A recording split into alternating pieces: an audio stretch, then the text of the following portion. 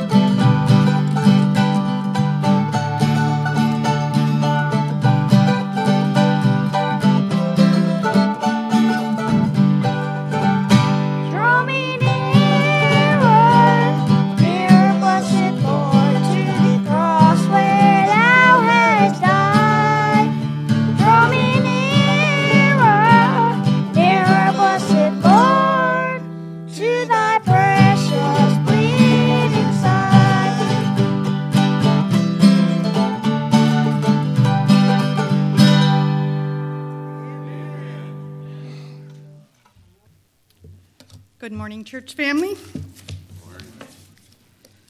Our scripture this morning is 2 Corinthians 3 through 5. This is the Clear Word version. Let's express our gratitude to God, the Father, our Lord Jesus, who is most gracious and compassionate toward us and who is the God of all comfort. He comforts us in our troubles, so we in turn can comfort others in their troubles as we share with them the comfort we receive from God. Just as we have a share in Christ's suffering, so through Christ our Father gives us the same comfort he gave Christ. Amen.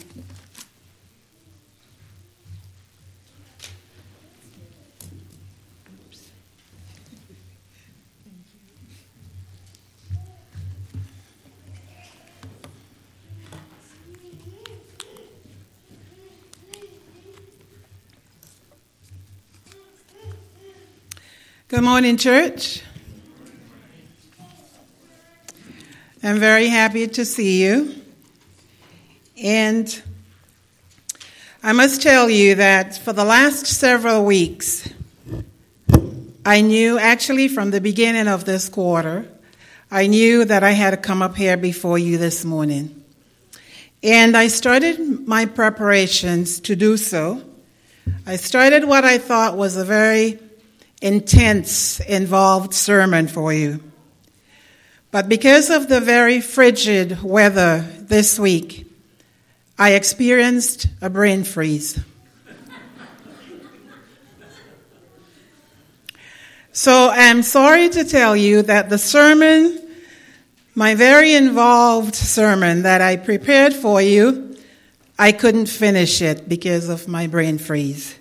So last night, and I know the Lord doesn't like hurried things when we do things in a hurry, but I thought he would prefer my hurried sermon than no sermon at all. So I'm bringing you my hurried sermon this morning, and I hope that God will bless it and all of us will have a blessing.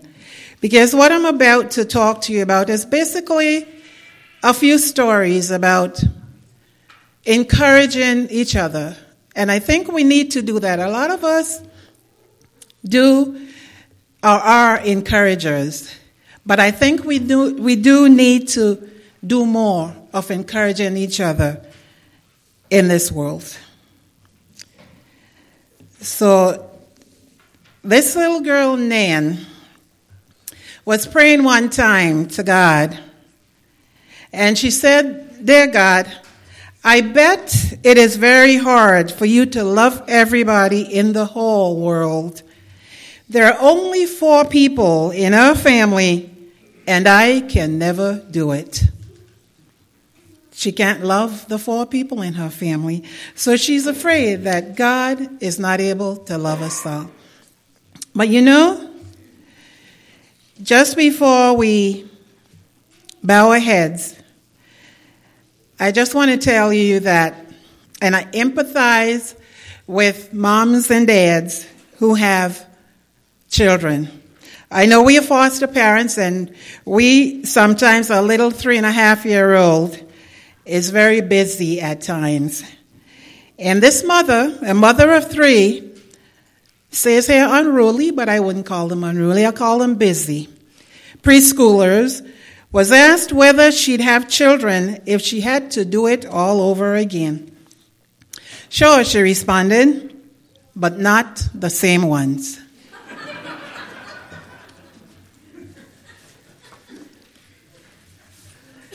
Bow your heads with me, please. Our kind and loving Heavenly Father, we are not here for form or fashion. Speak through me, Lord, proclaiming the sweet name of Jesus. Amen. I want to thank Melody for the Bible scripture reading. And of course, I want to thank Nick. Nick, where have you been? Has he left? Oh, no, there you are. Jeez, you can do all that good guitar playing and singing, and I've never heard you do that before. Man, I'm going to be calling on you a lot more. So look out for my request. And thank you, Terry, as well. You know, I'm just going to read Melody's, the scripture reading again. And I know Melody read it from the Clear Word, and that's where I'm going to read it from too. Because this is basically what my short sermon is based on today.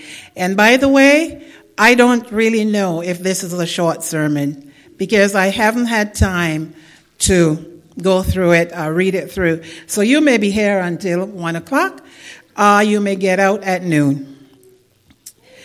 Let's express our gratitude to God, the Father of our Lord Jesus Christ, who is most gracious and compassionate toward us, and who is the God of all comfort.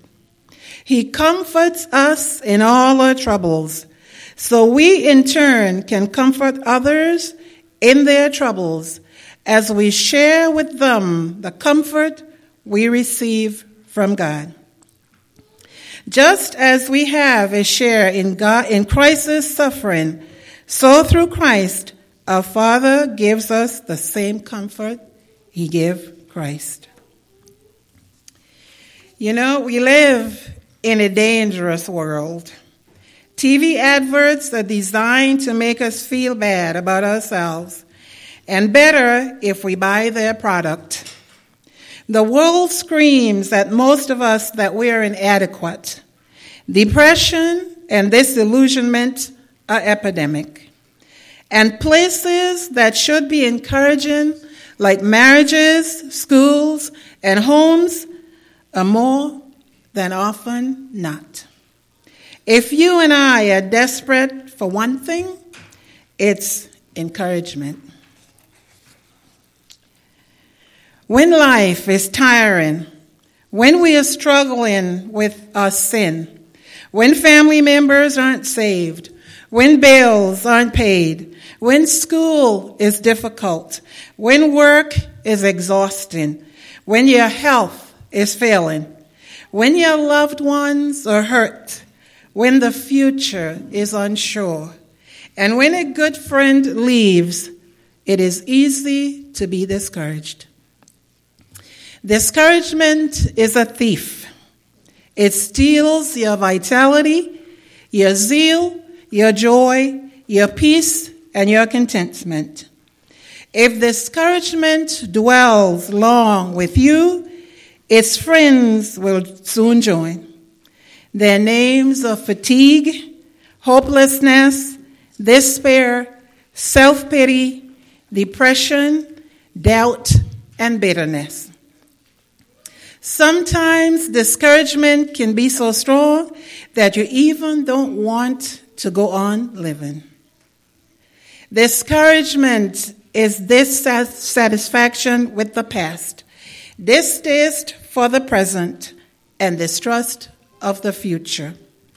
It is a result of blindness. It is ingratitude for the blessings of yesterday, indifference to the opportunities of today, and insecurity regarding strength for tomorrow.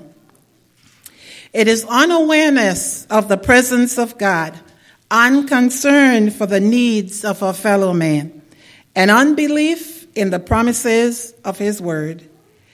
If we have nothing to rely on, we forget our blessing and look to our circumstances, then that is when discouragement begins to take hold. Instead, what we need is encouragement. We need hope and peace and the knowledge that the Lord knows our troubles, has great concern and compassion for us, and is not leaving us unloved or uncared for. Keeping our eyes on Jesus is the best way to be encouraged.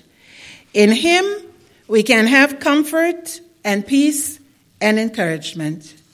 We need to find him and his words, and by faith, rest in him. So, be encouraged, because God is a God of mercy and comfort. And in verse 3, blessed by the God and Father of our Lord Jesus Christ, the Father of mercies and God of all comfort. God is called the Father of mercies. He is the author of mercy. So let us then be encouraged as God encourages us. An Indianapolis school teacher had the duty of telling her 19 second graders the results of their state-required progress test taken earlier that year. Unfortunately, not all of them had passed the test. As the teacher spoke with each one, it was easy to tell which ones had passed. Their facial expressions told the story.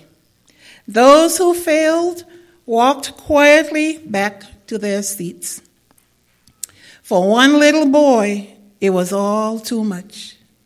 Though he tried to hold back the tears, they began to flow. Then the unexpected occurred. One by one, the children came to the crying boy's desk to comfort him. They patted him on the back, hugged him as only 7-year-olds can hug, and told him not to worry. He would get another chance in summer school. They shared love and encouragement with a friend when he needed it most. Those children passed an even more important test that morning. Take encouragement, because God is there in your afflictions. God comforts us in all of our afflictions so that we may be able to comfort those who are in any affliction with the comfort with which we ourselves are comforted by God. Afflictions come in all different shapes and sizes. Sickness, financial difficulty, loss of a loved one, an unsure future, an auto accident. But also, and this is something very important, affliction occurs in the heart, in that place where we dwell most. You must have heard the story of Fred Craddock. The story that was told by Fred Craddock. He tells of the time he and his wife slipped away to the mountains for a few days of relaxation. As they sat in a little restaurant, they saw a man going from table to table, greeting diners. Eventually, he made his way to the Craddock's table, and learning that Fred was a minister, he insisted on telling them his story. The man said he had been born just a few miles from that spot, across the mountain. His mother had not been married when he was born, and the criticism directed at her also hit him. His schoolmates learned from their parents how to ridicule, and the boy learned to stay to himself at lunch and recess, lest their ridicule or their insults strike too hard. Even more difficult were trips to town with his mother, when he could feel the looks and the shaking of heads, and he heard the questions. I wonder who his father is. When he was about 12, a new pastor came to the little community church. People talked about his skill as a preacher, and the boy began to go hear for himself. He was fascinated by the preacher, but he was always careful to slip in late, sit in the back, and leave early, lest someone catch him and ask, "What's a boy like you doing here?" One Sunday, though, he was so caught up in the service that he forgot to slip out before it was over. Suddenly, he felt a big hand on his shoulder, and as he turned around, he saw the face of that preacher.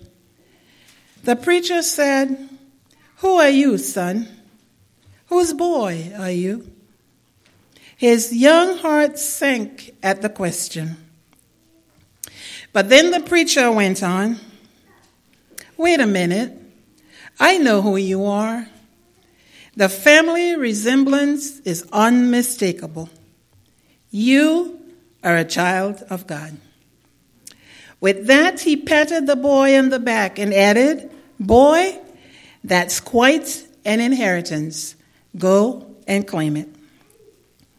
As the boy changed to manhood in that restaurant, the old man said to Fred and his wife, "That one statement literally changed my whole life."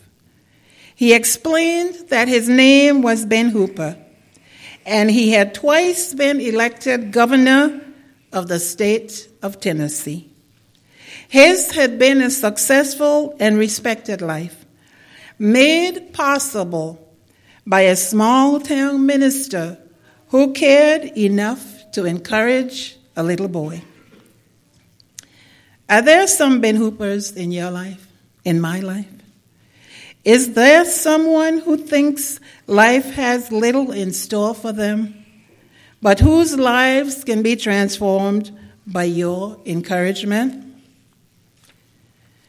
Encouragement is something that belongs to us as Christians. We do not have to live in a world of hurt and doubt. We don't have to live alone. We don't have to weep in solitude. We have the body of Christ to lift us up. We have the Word of God to teach us. We have the Holy Spirit indwelling in us, who warms our souls. We have the God of encouragement waiting to show us his mercy and love. But we need to trust. We need to remember the Lord's blessings. We need to depend on him. We need to keep our eyes on Jesus and him alone. Matthew 11:28 tells us, "Come to me," Jesus said, "Come to me, all who are weary and burdened, and I will give you rest." C. Thomas Hilton tells the story of the old missionary couple returning to America after years of service of ministry in Africa. They were arriving in New York to retire with no pension, their health broken, discouraged, and afraid. The couple discovered, and this happened a long time ago, discovered they were on the same ship with President Teddy Roosevelt, who was returning from one of his big game hunting expeditions. All through the journey, they observed passengers trying to catch a glimpse of the president, while no one even knew they existed. When the ship docked in New York, the mayor and other dignitaries were there to greet the president as a brass band played in his honor. No one noticed the missionary couple as they slipped quietly off the ship, found a cheap flat on the east side, and hoped to find some way to make a living. That night, the man's spirit broke. "This is all wrong," he cried out. "We have given our lives in service in Africa, and no one even cares. But this man, the president, comes back from a hunting trip, and everybody makes over him. It isn't right. God isn't treating us fairly." Patiently, his wife responded, "Why don't you go into the bedroom and tell that to the Lord?" A few minutes later, he emerged from his prayer room, now with a completely different expression. "What happened?" his wife asked. "The Lord settled it with me," he said. "I told him how bitter I was that the president should receive this tremendous homecoming when no one even met us as we returned home. And when I finished, it seemed as though the Lord put his hand on my shoulder and simply said, 'But you are not home yet.'" You know, we can be very discouraged.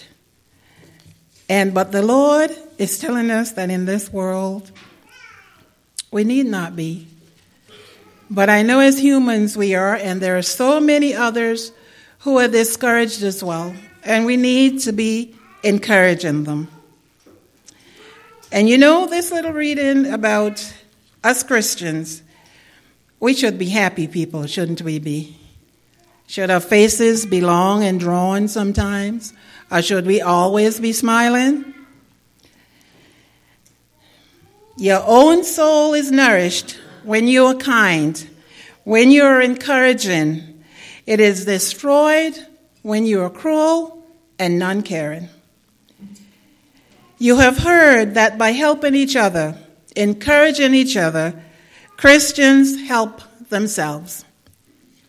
Recently, I heard an allegory that illustrates this fact remarkably well. The story is told about a man who went to heaven. As he stood at the gates of heaven, he asked God if he could see Hades, or hell, before he actually went into heaven, so he could fully appreciate how wonderful heaven was. God agreed, and an angel took the man down to Hades. The air in Hades was rank with the smell of rotten food and the sounds of moaning. Everyone sitting around the long tables was thin as a rail and obviously starving, even though the tables were covered with delicious food. "What's the matter with them?" the man demanded of the angel. "There's plenty of food. Why are they starving?" The people turned long, drawn faces toward the visitor with expressions of pain and hunger. "They can't eat," the angel replied. "Look closely. Everyone is required to use spoons that are 4 feet long, but they can't feed themselves because their arms aren't long enough. The spoons take the food past their heads, so they starve." The man watched in dismay as the starving people wildly scooped up spoonfuls of delicious food, then groaned, twisting and contorting their bodies in an effort to make the spoons meet their mouths. But the food fell on the ground behind them and immediately spoiled. "I've seen enough," the man told the angel, and immediately they returned to heaven. When they walked through the gates of heaven into the city, the man saw bountiful tables of food, just like the tables in Hades. But the people sitting around these tables were smiling and talking, looking very well fed and happy. And this was hard to believe. Each one held a 4-foot-long spoon. "What's going on?" the man whispered to the angel, not wanting to attract attention. "These people have the same food and the same eating utensils as the people in Hades. How is it that they're not starving?" "Because," the angel smiled, "they feed each other." We need, as Christians, to feed each other. We need, as Christians, especially Seventh-day Adventist Christians, to encourage each other. Real Christians look out for each other. Real Christians look out for those who need help. Why don't we find someone who needs us to look out for him or her today, to encourage him or her? You know, there's a song I have always liked, but the only time growing up as a child and as a young person I really ever heard this song was, Sylvia, you got it? Was when we had communion, and I don't know why. We only sang it at communion time. And I don't recall if we've ever sung it here at our church. But it's a song that I have always liked. It's a song that reminds us to bind ourselves together as one. I'm going to have Sylvia play that for me now, please. And then we have just a little bit more to go. Turn it up a bit more.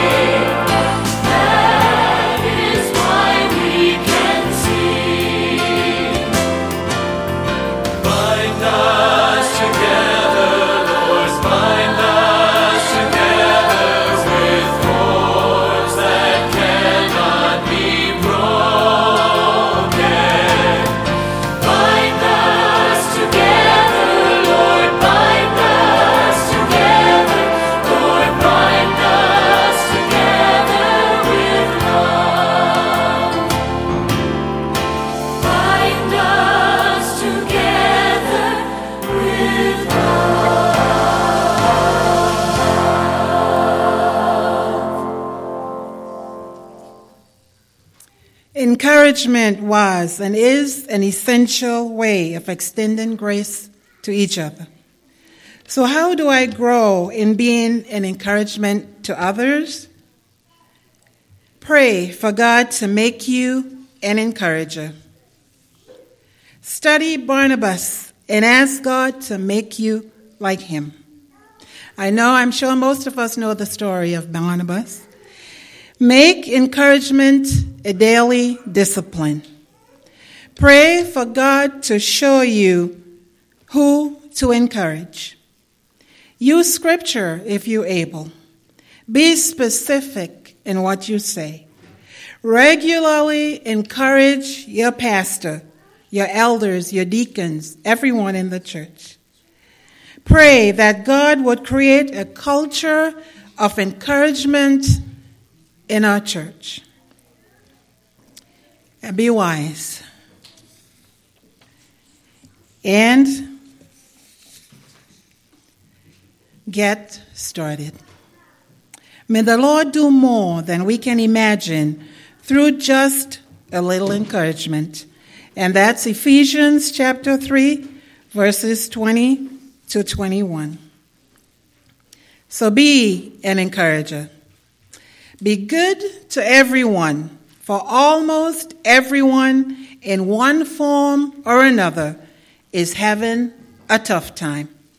Encouragement is not soon forgotten. Flatter me, and I may not believe you. Criticize me, and I may not like you. Ignore me, and I may not forgive you. Encourage me, and I will not forget you. William Arth wrote those words a very, very long time ago. And so, I told you we would be here for either a short time or a long time. So, you're getting out early today. I want to remind us that as we go through this week, as we go through our lives, it's not hard to encourage others. It's not hard to be kind. It's not hard to be polite. It's not hard as Christians, especially Seventh-day Adventist Christians, to do any of these things. And I'm not saying that any of us are lacking in encouragement, but my idea today was to just get us going again. If we had stopped encouraging, if we weren't good at it, let us start. Let us continue to encourage each other as we go through this week, as we go through life.